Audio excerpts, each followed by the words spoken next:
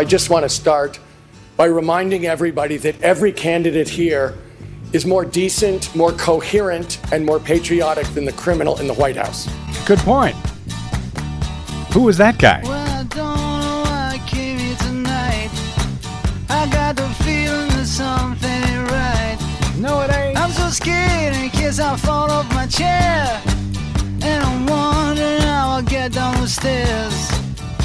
Clowns to the left of me, jokers to the right. Here I am, stuck in the middle with you. Yep. Yes, I'm stuck in the middle. From Pacifica Radio in Los Angeles, this is the BradCast, as heard on KPFK 90.7 FM in LA. Also in California in Red Bluff and Redding on KFOI, Round Mountains, KKRN, and Eureka's KGOE. On the Central Coast of Oregon on KYAQ, in Cottage Grove on Queso in Oregon, and Eugene's KEPW. In Lancaster, Pennsylvania on WLRI, Maui, Hawaii's KAKU. In Columbus, Ohio on WGRN, Palinville, New York's WLPP. In Grand Rapids on WPRR, New Orleans, WHIV, Gallup, New Mexico's KNIZ, Concord, New Hampshire's WNHN, Fayetteville, Arkansas's KPSQ, in Seattle on KODX, in Janesville, Wisconsin on WADR, and Minneapolis, St. Paul's AM 950 KTNF, amongst other fine terrestrial affiliates. We also stream coast to coast and around the globe every day on the internets on the Progressive Voices channel, Netroots Radio, Indie Media Weekly, FYI Nation, NicoleSandler.com, Radio Free Brooklyn, Workforce Rising, Deprogrammed Radio, and Detour Talk, blanketing planet Earth 5 days a week. I am Brad Friedman, your friendly investigative blogger, journalist, troublemaker, muckraker, and all-around swell fellow, says me from BradBlog.com. Here with special debate coverage on the BradCast once again, because the top 12 2020 Democratic presidential candidates, yes, 12, gathered for 3 hours. Yes, 3 on Tuesday night at Otterbein University in Westerville, Ohio. That's a suburb of Columbus in the longtime battleground state that Donald Trump reportedly won by, I believe it was 8 points in 2016.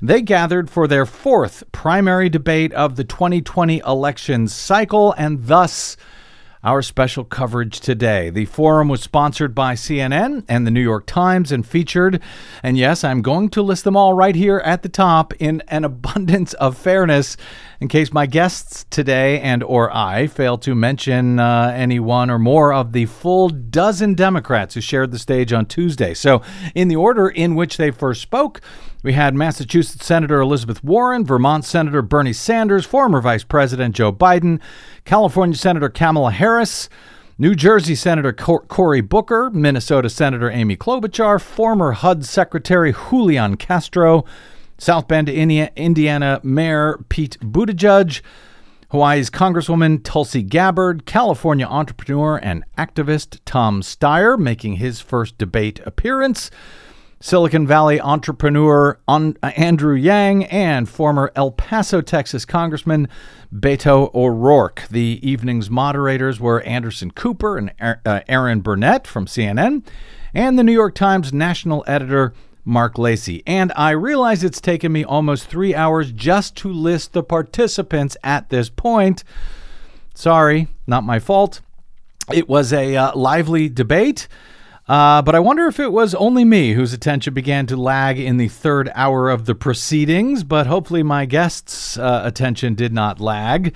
As Bernie Sanders, who just suffered a heart attack, he was able to make it through the entire affair with his trademark energy intact, though we'll talk a little bit about that shortly. And as Elizabeth Warren faced much of the fire for the first time, I believe, from fellow candidates now that the polls show her replacing or beginning to replace the previous perceived frontrunner, according to polling anyway, Joe Biden at the top of the polls, as we are now just over 3 months away from the first votes being cast for the Democratic nomination contest, beginning at the Iowa caucuses and the New Hampshire primary in February. Joining us to at least try and make sense of what we might learn from the season's 4th Democratic debate, featuring as CNN took pains to tell us, the most candidates ever on one single stage in the history of such affairs. And Desi Doyen, they sort of sold that as a selling point. Yeah, definitely not a selling point, guys. That is, of course, my producer and exhausted from pulling clips all night sidekick, Desi Doyen.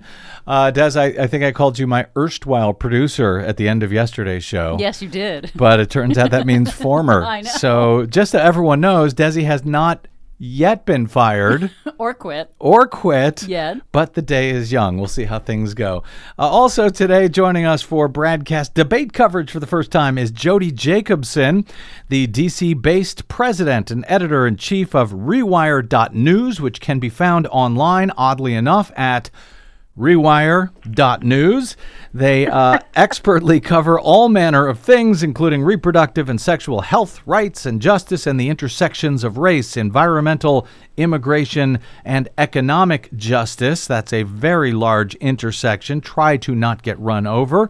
Previously, Jody helped shape U.S. and UN policies on a number of similar issues and served for 13 years as founder and executive director of the Center for Health and Gender Equity, otherwise known as Change. Jody, we have followed each other for years, I think, on Twitters, but I believe you and that you've been a guest on this program before when one of my guest hosts, Angie Coiro, I think, was filling in. But it's the first time I've had the honor of speaking to you, so welcome to the BradCast. Well, thank you for the honor of being on your show. I will work hard to make sure you don't regret it. Also joining us is a good friend of the show and now a BradCast debate coverage veteran, as I recall, Richard R.J. Eskow, also based in D.C. You're based in D.C., right, Richard? I am. All right. I absolutely am. He's a longtime freelance writer, columnist, and host and managing editor of The Zero Hour, a weekly radio and TV program, which you can learn about and tune into at thisisthezerohour.com. He's a writer, policy analyst, and former insurance executive. The emphasis on former, Richard? Well, by about 20 years at this point. All right, yeah, okay. Years, yeah, you're older than I thought. He was also a senior writer and editor for the Bernie Sanders 2016 presidential campaign. Speaking of older than I thought. Richard, last time I think we covered this when you were on for a previous debate, but I need to keep checking. Are you back on the official Bernie train this year, or are you still a free agent at this time? I am a free agent. All right. And do you have any favorites in the race thus far? Yeah, I would say probably Bernie. Yeah. I have a lot of very positive feelings about Elizabeth Warren, but on a number of issues, policy and the way it's presented and what the kids today call theory of change, I'm still Bernie friendly. I gotcha. Jody, since we try to be as transparent as possible on this show, do you have any particular allegiance, professional or otherwise, with any of the candidates so far this cycle? I have no allegiance professionally, and I don't speak for Rewire in any kind of endorsement or anything like that, but what I'm looking for are the people that are going to be the most aggressively progressive, and, you know, if I had to encapsulate in one phrase, big dreams, fight hard is where I'm at. So whether it's Bernie or Elizabeth Warren, in terms of the people that I think are fighting for the most expansive vision of the country, that's where I lean, because I think we've got a lot of intersecting and very intractable problems that need a lot of power behind them to solve them. Now, I usually try to start with the broader topics here, and then we'll zoom into some of the more specific substantive issues throughout the hour. But I missed the previous debate in Detroit last month due to a family emergency, so you guys may already be used to it. But Jody, was it just me, or are 3-hour debates really, really long? They are really, really, really long. Good. And they are even longer when they start with the same incessant questioning about health care over the same issues and don't really interrogate the issues any further than superficial questions, and then go on to ask questions like, who are you best friends with, instead of, what are you going to do about the climate catastrophe? Oh, yeah. That didn't come up, did it? No, not once. One among many things. No, among many things. Also, voting rights, once again, just never comes up. And I don't know how many presidential cycles. I guess everything's fine with our voting rights. We needn't worry. And immigration, although I should clarify on the climate change that the moderators did not ask any questions about climate change, but the candidates themselves brought it up. Yeah. And I also thought that it was interesting that immigration was not mentioned at all, and I suspect maybe that's because Republicans have not decided to talk about it right now. So CNN decided it wasn't something that they needed to ask about because the Republicans haven't framed it for them. Richard, last time you joined us for a debate, as I recall, you were not thrilled with the moderators. Did CNN's Anderson Cooper and Aaron Burnett and the New York Times' Mark Lacey do any better this time around for us? Well, they weren't as horrible, but that's setting the bar extremely low, I think. This question, who's your most unusual friend, which, by the way, I would like to answer for my most unusual friend is myself. Yeah. Because isn't it surprising when you can look at the mirror and say, I'm okay? But having gotten that out of my system, I would say that was an atrocious question, and of course, it took an eternity to get everybody to answer it, and John McCain was basically everybody's best friend. Right. He's not here to speak for you if he could even stand any of these people. But I would say they did better. Look, the whole format is absurd. I mean, the notion that you're supposed to answer in 2 minutes and then a 30-second rebuttal, it's designed to ensure that people don't have an in-depth conversation about the issues. But, that said, they weren't as egregiously bad as, Chuck Todd and the others were the last time we talked about a debate. Mm-hmm. I mean, nobody celebrated themselves for asking silly questions or whatever. And I think they tried, we could talk about the amount of time distributed to various candidates and that type of thing, but grading on a curve for debate moderation, I thought it was okay. Well, since you bring up that point that it's not a very good forum, what would be a better forum? A similar forum but focused on just one topic or one or two topics? Would that have made a difference in any of these debates, Richard? That would have been better, and I also like some of the more profound ideas that have been suggested, like breaking up the candidates into groups of 2 and 3 and having them talk to each other and ask each other, have Bernie and Amy Klobuchar or Biden and Warren, let them talk to each other, see how they do in asking each other questions, answering each other questions, or give people chance, which you can't do with 12 candidates, but to give longer, more thoughtful answers. They did better, no question. CNN and New York Times did better, but the format is broken in my view.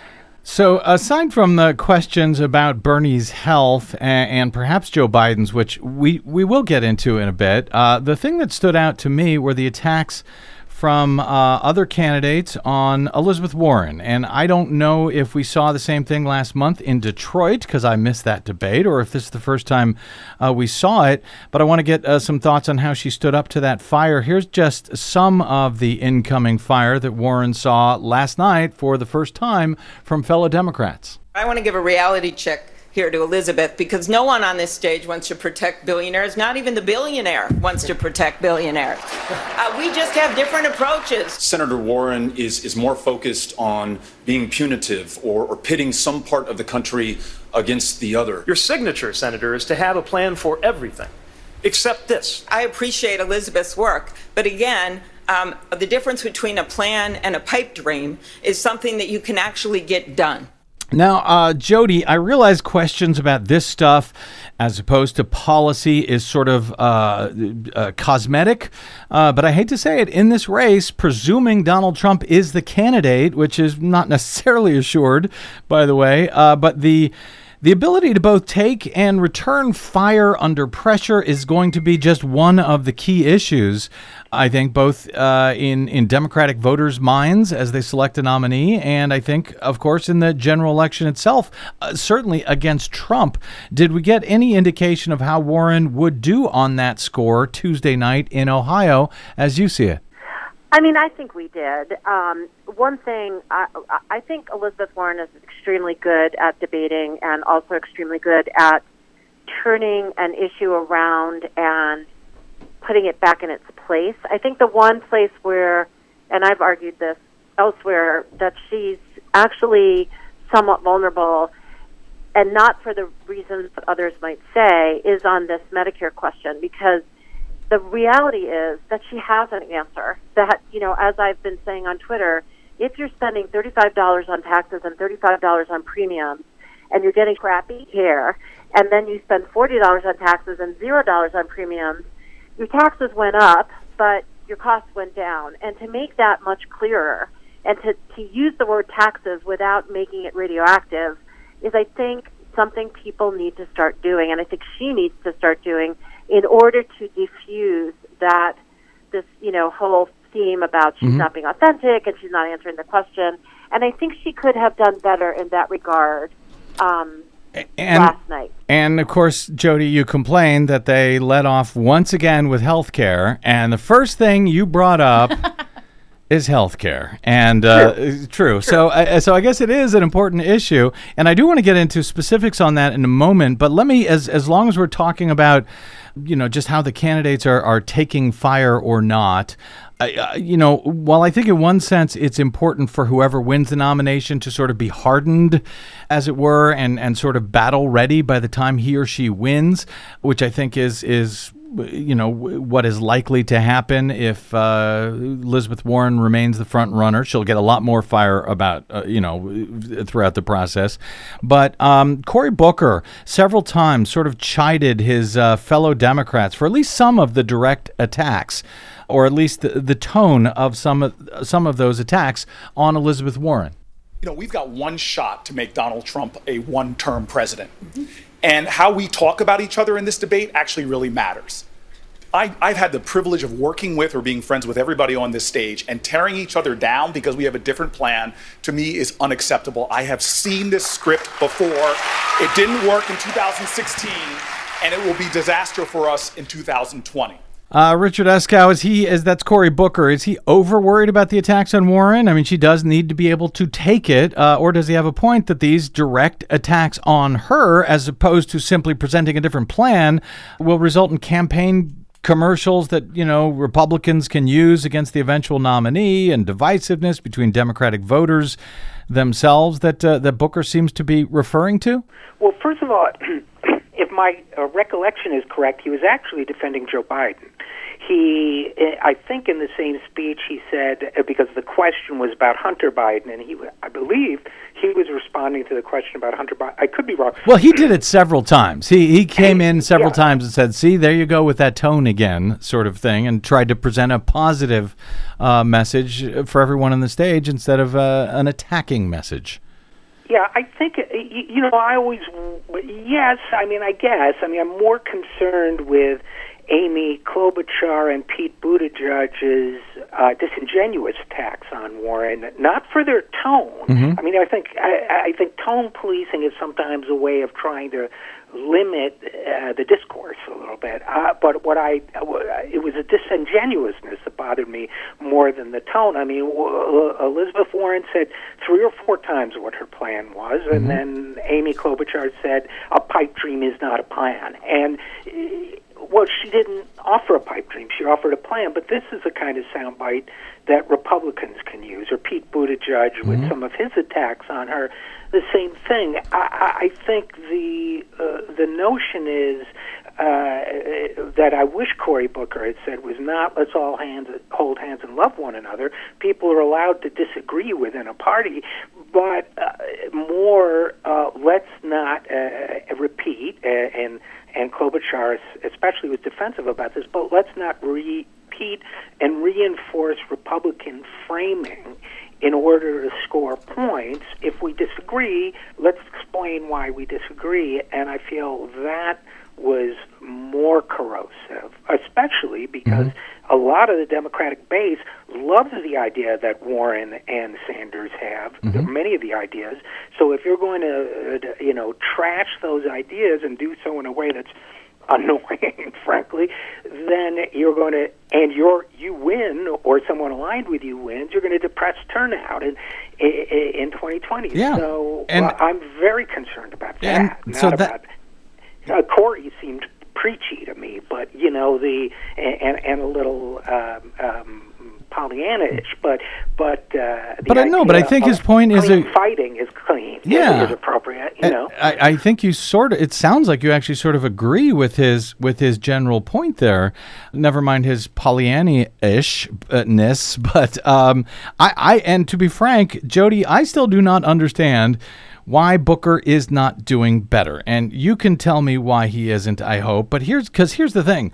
I kind of like him. Sort of, on a personal level. I think he's likable. I don't know him, but Americans, if you go back and you look at pretty much every election for decades, presidential elections at least, the voters tend to vote for the more likable of the two nominees in the two major parties, for good or bad. Why isn't Cory Booker doing better? Well, I think the answer to that is the similar answer to why Amy Klobuchar and perhaps also Kamala Harris aren't doing better as well. It's the lack of a cohesive vision. So you can say lots of things and make lots of proposals and interjections that are appealing to people, but what's your raison d'etre for your campaign? Why are you running? What's your vision, your overarching vision into which everything else fits? And I think that's why Warren has been rising steadily in the polls and why Bernie has been so popular consistently is because they do come with a vision. It's a cohesive, coherent vision that fits with the things they're saying. So making a proposal about gun violence or making a proposal about something else isn't just a standalone proposal, but it's part of a broader vision, and people can see where you want to take the country. And I think people are really, very hungry for that on a lot of levels, and therefore aren't as drawn to the candidates that don't have that vision or aren't articulating it very well. So he's a nice guy, he's a likable enough fellow, but there's no particular reason for him to be in the race. He's not leading on any one particular issue or another. Is that sort of... Or an overarching vision in which his issues fit. I mean, it's funny that you say likable enough fellow, because that was what Barack Obama said about Hillary Clinton, right?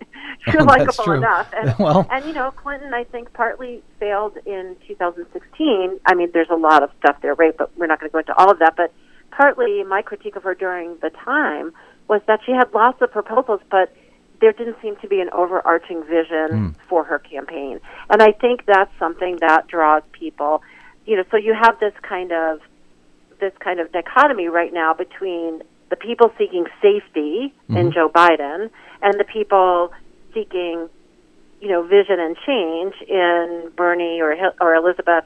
And I think that goes back to your earlier questions about things like Klobuchar, because really, the issues are really, there's really a fight within the Democratic Party between something called moderates, and I'm not even sure what that means, and everybody uses the term, but nobody defines it, and something called, liberals or progressives, which is more well-defined, but one gets to be made out as more dangerous than the other. And I think that part of that is Cory Booker's not clear where he is and what his vision is.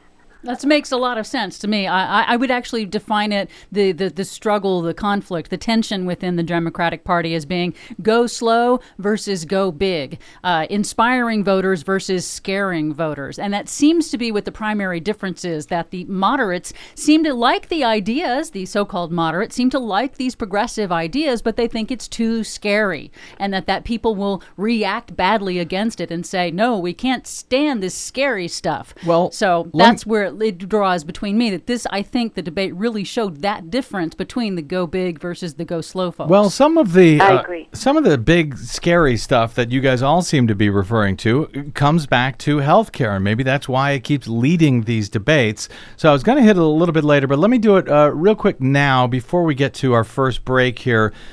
Because, well, they led Tuesday's debate with, for a change this time anyway, with the candidates' takes on impeachment of Donald Trump. Spoiler, I think they were pretty much all in favor of that. But it then moved quickly, as all of these debates have, right to health care, presumably because it is the top issue among the electorate. And apparently the people on our coverage today. So because she's seen as the front runner, most of the heat there was on Elizabeth Warren, who has joined Bernie Sanders in calling for a Medicare for All plan to replace private insurance. You have not specified how you're going to pay for the most expensive plan, Medicare for All. Will you raise taxes on the middle class to pay for it, yes or no? So I have made clear what my principles are here, and that is costs will go up for the wealthy and for big corporations, and for hardworking middle-class families, costs will go down. Senator Warren, to be clear, Senator Sanders acknowledges he's going to raise taxes on the middle class to pay for Medicare for All. You've endorsed his plan. Should you acknowledge it too? So let me be clear on this. Costs will go up for the wealthy, they will go up for big corporations, and for middle-class families, they will go down. I will not sign a bill into law that does not lower costs for middle-class families. So she will not say that her plan will raise taxes. I guess let me ask Jody about this. What's the real story here on Warren's healthcare plan? Why does she have trouble saying whether it will raise taxes on the middle class or not? Because it will, but she just doesn't want to have that in a soundbite to be used against her? I suppose that may be part of it. I do think, remember, it was Joe Biden in 2008 who said, paying your taxes is patriotic. And at that moment, I thought, thank God somebody's saying that, or 2007, whenever it was. Mm-hmm. But, because that's true. And the word tax and taxes has become radioactive because the right has made it radioactive. But the fact is, we need taxes to run this country, and we don't have enough taxes to run this country. And the reality is that, this is what I was going back to earlier, is I do think a critique of Warren's debate performance yesterday was not to break down the fact that if your taxes go up by $5 but your costs go down by $40, mm-hmm. then you are actually coming out better. Mm-hmm. And maybe it is a soundbite issue. I think that's possible. Oh, I definitely think it's... Look, sorry, go ahead. I think, having, worked with candidates on debate prep and all of that, I think that was, to me, it looked like a pretty straightforward case of debate prep gone wrong. Of somebody saying to her, she's really smart and she can think on her feet better than most of the people on that stage. I think somebody said to her, do not let them box you into saying, I will raise taxes, because that will be the headline the next morning, mm-hmm. which, by the way, it would have been. So somebody said to her, look, in terms of kind of weighing and balancing, the headlines that say she didn't answer questions about Medicare for All would be better, because that's not really headline material. It'll be in the coverage, than a headline that says Warren says she'll raise your taxes. So they made that calculation. I happen to agree with Jody. I think it was the wrong calculation. But I think that a lot of people I don't know who she's using for debate prep, but I think a lot of people in the Democratic professional world, Democratic Party professional world, have internalized that it's toxic to talk about raising taxes, as opposed to you'll take a short-term hit in your coverage, mm-hmm. but you'll have a long-term benefit. If you say, yeah, I'm going to raise your taxes, I'm also going to save you much more than you'll pay in taxes. Which is essentially what Bernie says. But for some reason, she doesn't want to say it out loud. I suspect it's for the soundbite thing and leading the coverage. But the other side of that is that the media are going to consistently keep pressing her on that in every debate, every appearance, time after time, no matter what, until she says it out loud. This is true. They are going to continue to do it because now it's become a thing. However, maybe she could fix that problem by calling premiums and deductibles and copays a tax and say, okay, then sure, if you consider those things taxes, then your taxes are going to go down. Yeah, that's another important point. And there have been people there are people who have run the numbers on that and can tell you exactly how that works out. And the fact that if you include premiums and deductibles as taxes, if you count them on taxes, we're the most heavily taxed industrialized country in the world.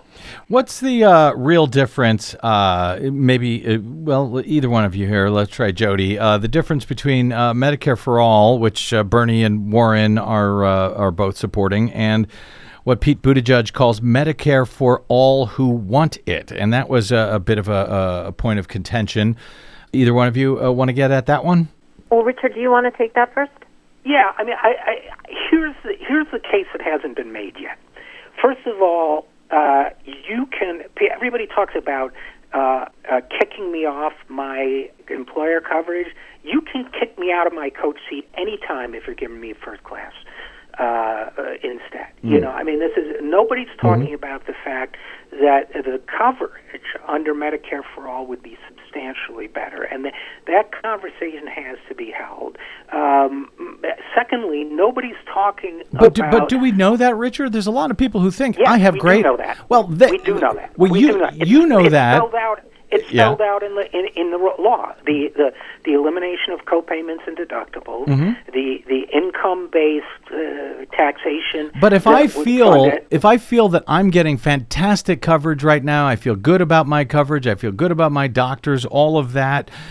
Do I want, through private insurance, and whether I'm right or wrong, should I be forced to give up that excellent coverage as I see it for something else that I don't know if I want it all? Address that fear, you mean, that people might have. Yeah, there's a three-part answer to that. I mean, and underlying all of it is we've all been demagogued into believing that. That's number one.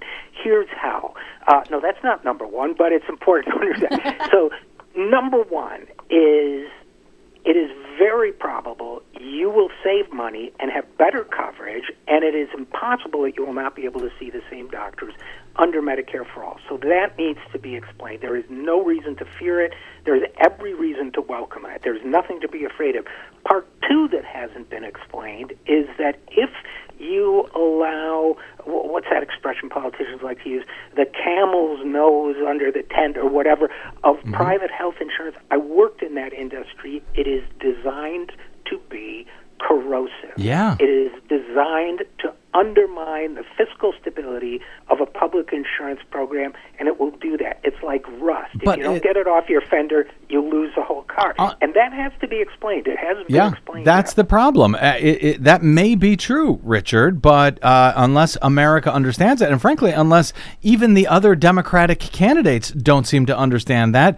Let me hit this one more before we get to our break here. We're running long already, but I'll try to do this. One of the attackers of Warren and Sanders' plan, along with Pete Buttigieg, was also Minnesota Senator Amy Klobuchar. She prefers a public insurance option that expands on the existing Affordable Care Act or Obamacare. So she, like Joe Biden, have attacked Warren and Sanders' plans as pipe dreams that are simply too expensive for the U.S. to possibly be able to afford for all citizens. The difference between a plan and a pipe dream is something that you can actually get done.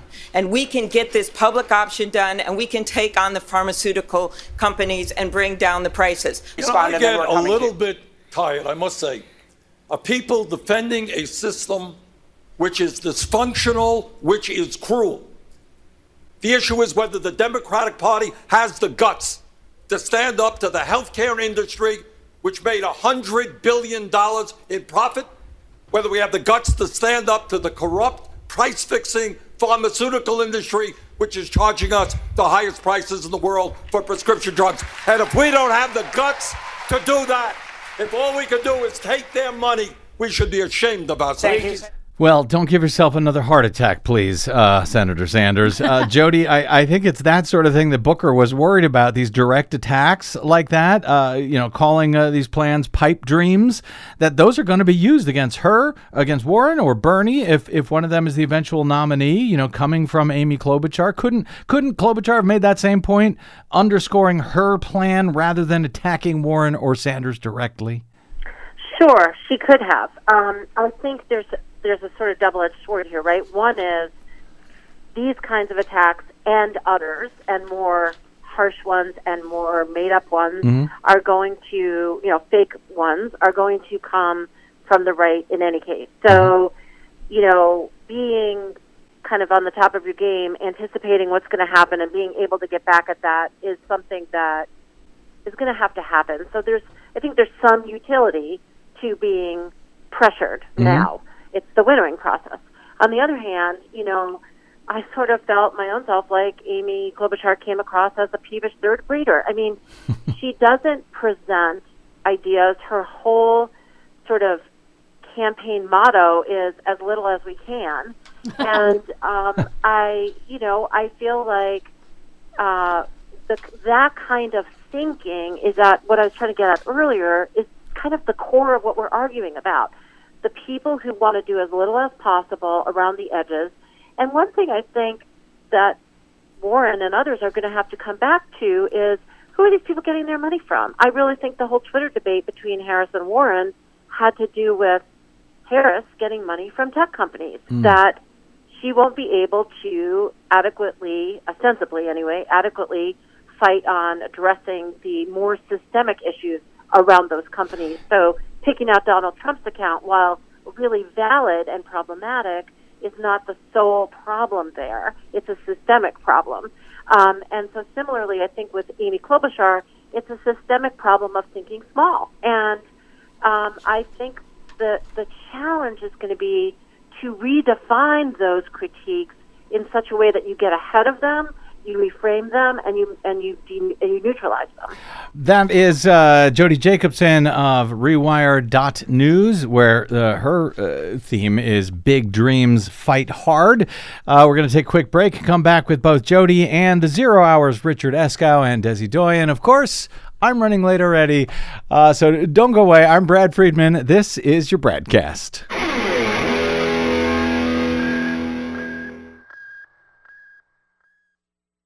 What the public hears on the public airwaves matters. At the BradCast, we do our best to bring you accurate news and analysis on the issues that actually matter, and we do it all independently, without corporate or political influence.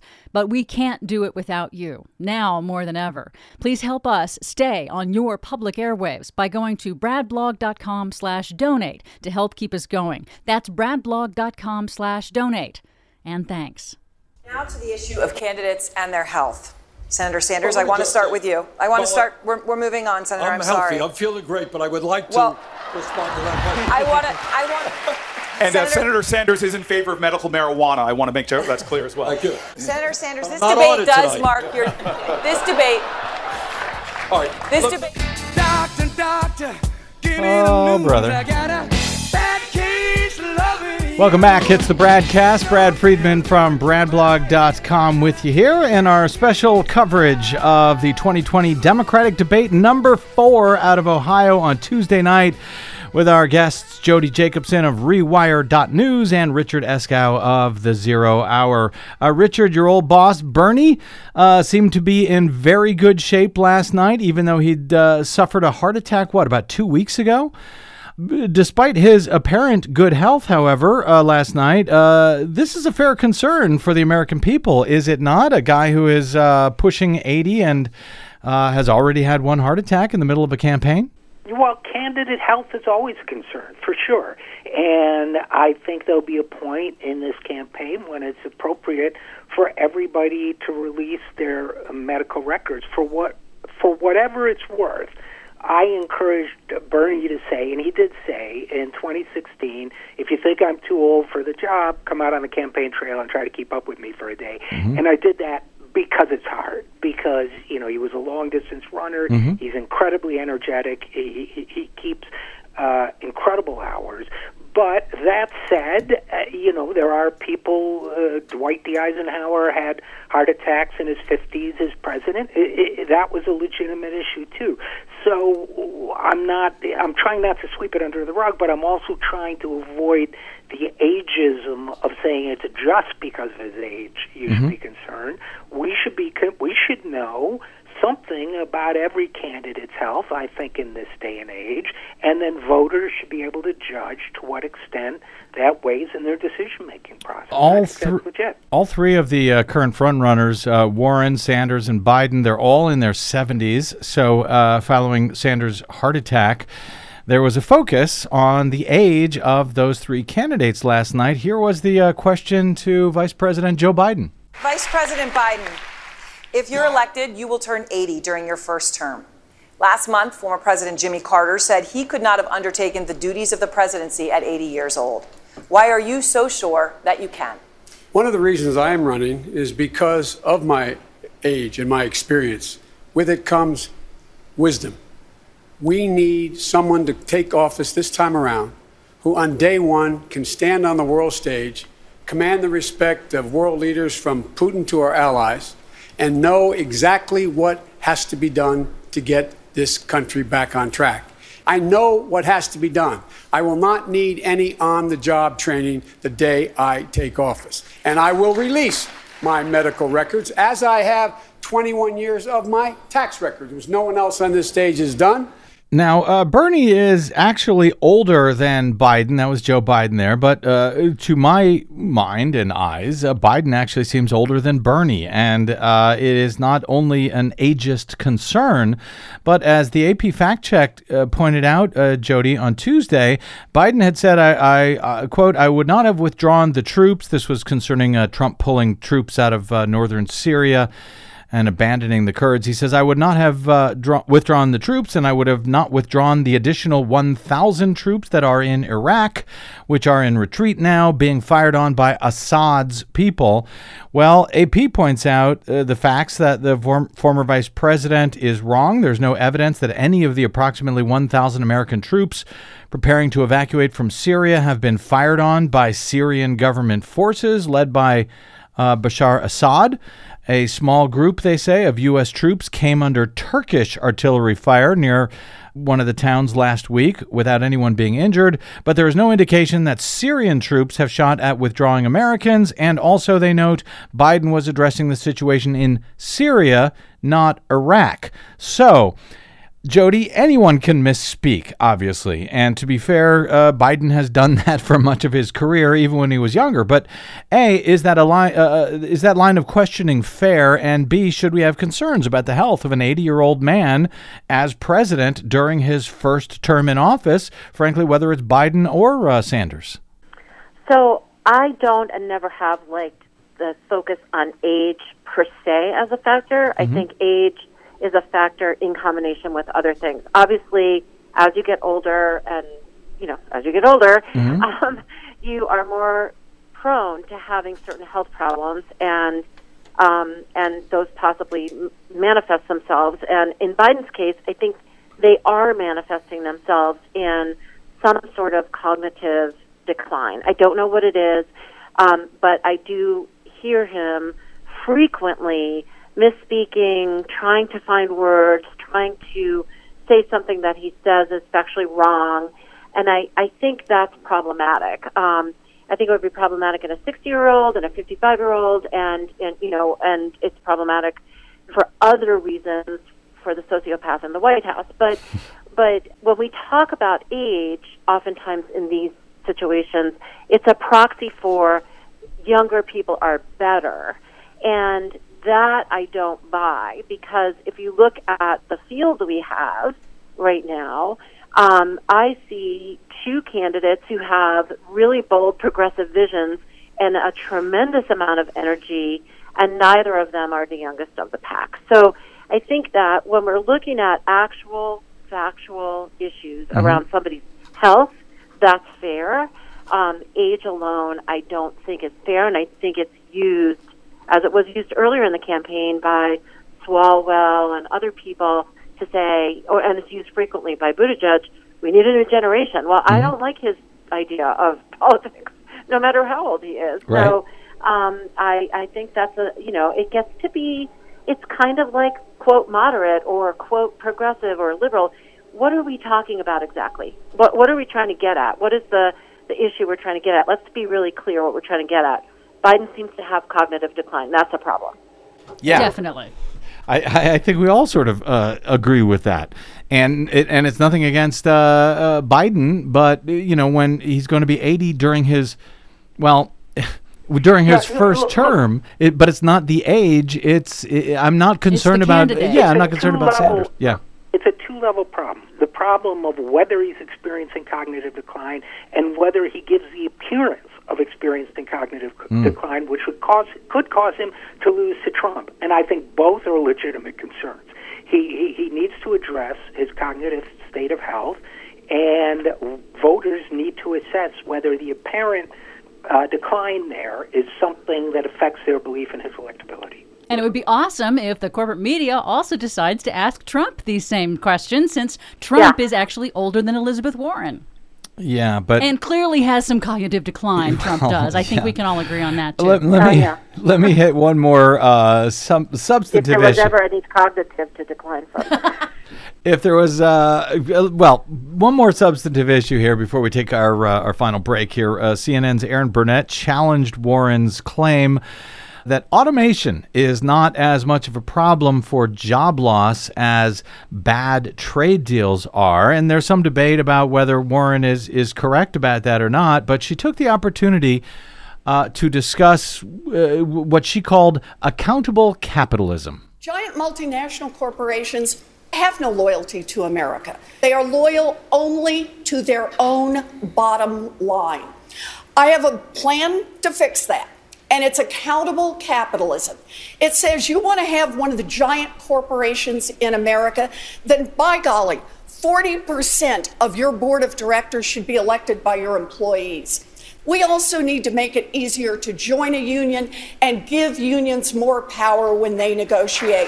We need to restructure strength in this economy, and that's where it starts. Richard Eskow, can you unpack what she is talking about there? Accountable capitalism. She's been very careful to distinguish herself from Sanders as a capitalist versus Bernie, who's a proud democratic socialist. Is accountable capitalism actually a thing, Richard? It is a thing, and it's a very interesting idea. There are a lot of practical concerns about it. Would corporations move overseas and so on? But basically, she's building off a German model where workers are guaranteed seats on the board and a say in the direction of what happens to the corporation. Now, it remains to be seen whether this could work out in practical terms. But she is right when based on the data I've seen. She is technically right that trade deals have cost much more jobs than automation has, at least to date. The future is unwritten. And B, I think her ideas about reforming capitalism, while I might go further, are bold and they're exciting, and I think they should, and I hope they will, change the political debate. Jody, before we go to a break, Jody Jacobson, accountable capitalism is, Richard mentioned it's, something like a German model, but no matter what it is, Donald Trump, the Republicans, no matter, even if it's Pete Buttigieg or Amy Klobuchar, they are going to attack whoever the Democratic nominee is as a socialist. So will calling it accountable capitalism make any difference? I mean, I think when you're trying to change the frame of something, you have to be dogged about it, and you have to have people amplifying that. So I think that, yes, it can and does make sense to people that capitalism needs to be held more accountable. Also, AP, according to Dean Baker, was wrong. Mm-hmm. Oh, okay. AP fact check.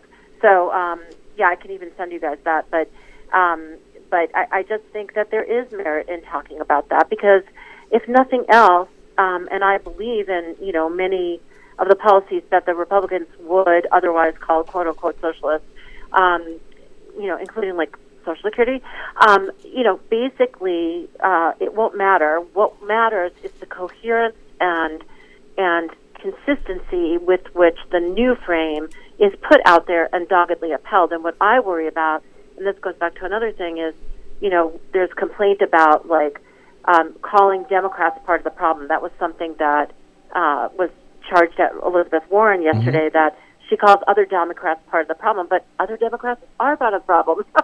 So there you go.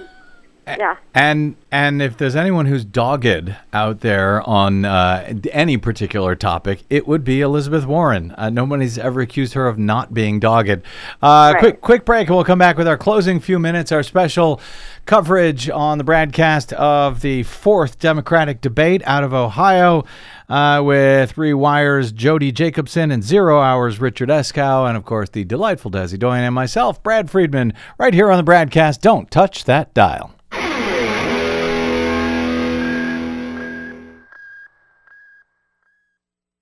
Hey, this is Brad. If you haven't noticed by now, it's no easy feat finding facts, real facts, not alternative facts, over your public airwaves.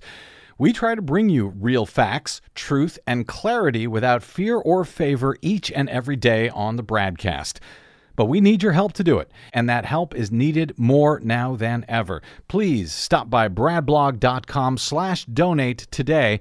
That's bradblog.com/donate. And thanks. What we have to do now is focus on Donald Trump. He doesn't want me to be the candidate. He's going after me because he knows if I get the nomination, I will beat him like a drum.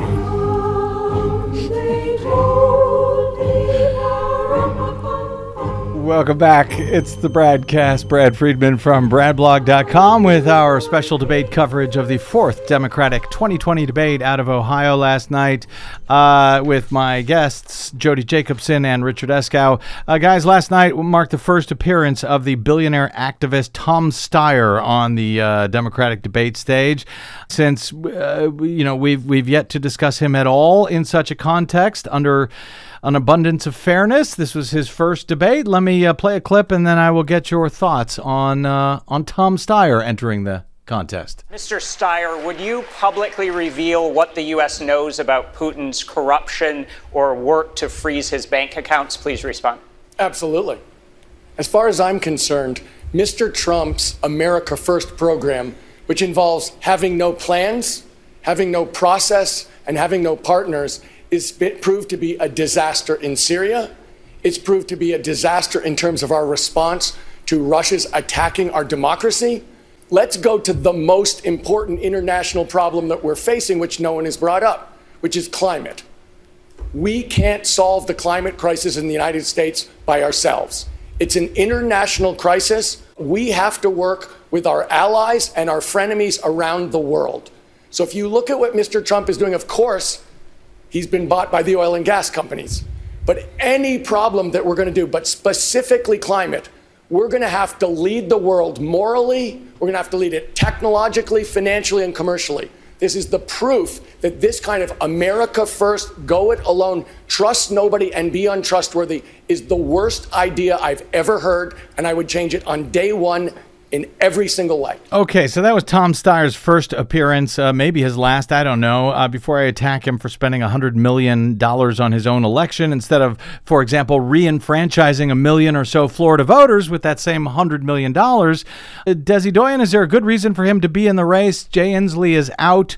He had made climate crisis his priority, and with the 3-hour debate, there was not one question about climate. So are we glad to have Steyer there? I am glad that Steyer was in the race, in the debate to talk about climate change. Now, please get out and use that money to elect candidates all over the country at the local, state, and national level who will fight for climate change and get out there, because I think he can do more good that way than on a debate stage, personally. Jody Jacobson, your take on Steyer's presence now? Same. Totally agree. It's time for him to go.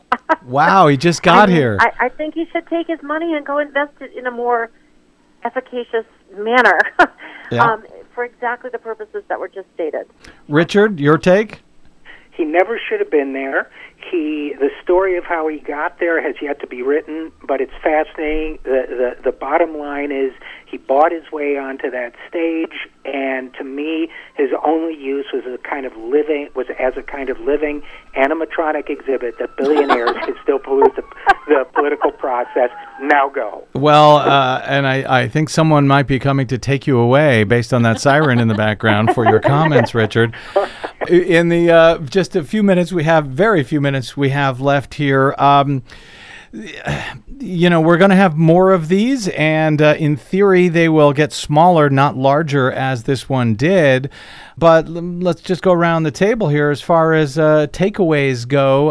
Desi Doyen, your general take, winner, loser, whoever you like, from Tuesday's debate in Ohio. I think the voters were the losers because I don't think we really got to the kind of substantive issues and discussions about the differences between the go big versus the go slow versions that we are being presented with, and the debate format does not help that.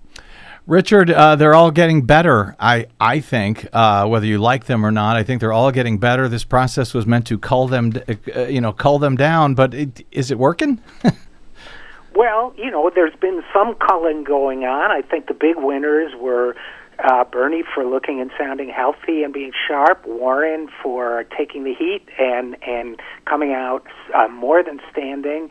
I think the losers were the centrists, but that may not be an objective view on my part. I think they're slowly getting better, but believe me, they'll get a lot better when we have 3 candidates on that stage instead of 8, 9, 10, or 12. Jody Jacobson, your final thoughts on whatever you like, winners, losers, anything you missed. Yeah, I co-sign both of the prior comments, and also just to reiterate that I think, we just have too many people on the stage at this point, and I think that, there are some sort of almost clowny people there, and we need to get beyond this because we need to have some serious conversations and debates, and we also need to put pressure on the moderators to do better because, come on. How do we call those people? We just DNC needs to raise the requirements to get into these things? I think that the next set of debates is going to result in having fewer people on stage.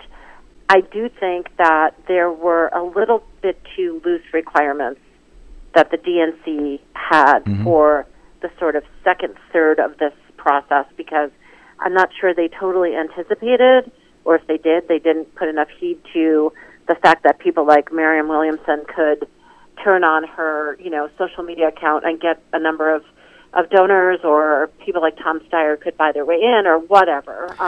I think you need to account for that. There's always a shot at Marianne Williamson at the end of these debate shows. I've never been here before. I'm sorry. That's quite all right. Rewire.news is Jody Jacobson. You can find her, of course, at rewire.news or on the Twitters where I follow her, JL Jacobson. And, of course, you can and should follow Richard R.J. Eskow on the Twitters as well, at R.J. Eskow, conveniently enough. And check out his show, The Zero Hour, at thisiszerohour.com. Thanks, guys. Greatly appreciate both of you joining us today. And don't be disappointed if we call and bother you again in the future. Thank you. Thank you. Okay, we got to get out. Thus wraps up another special edition of the BradCast. Only a year more to go. Oh, my God. Thank you to our producer, Desi Doyen, and, of course, to both of my guests today, and to all of you for spending a portion of your day or night with us. If you missed any portion of today's show or any other, you can download it anytime for free at bradblog.com. It is free to you, thanks to those of you who stop by bradblog.com/donate and support the work that we try to do on the BradCast every day. bradblog.com/donate. Drop me email if you like. I am bradcast@bradblog.com. On the Facebooks and the Twitters, I am simply the Brad Blog. See you there. Until we see you tomorrow, I'm Brad Friedman. Good luck, world.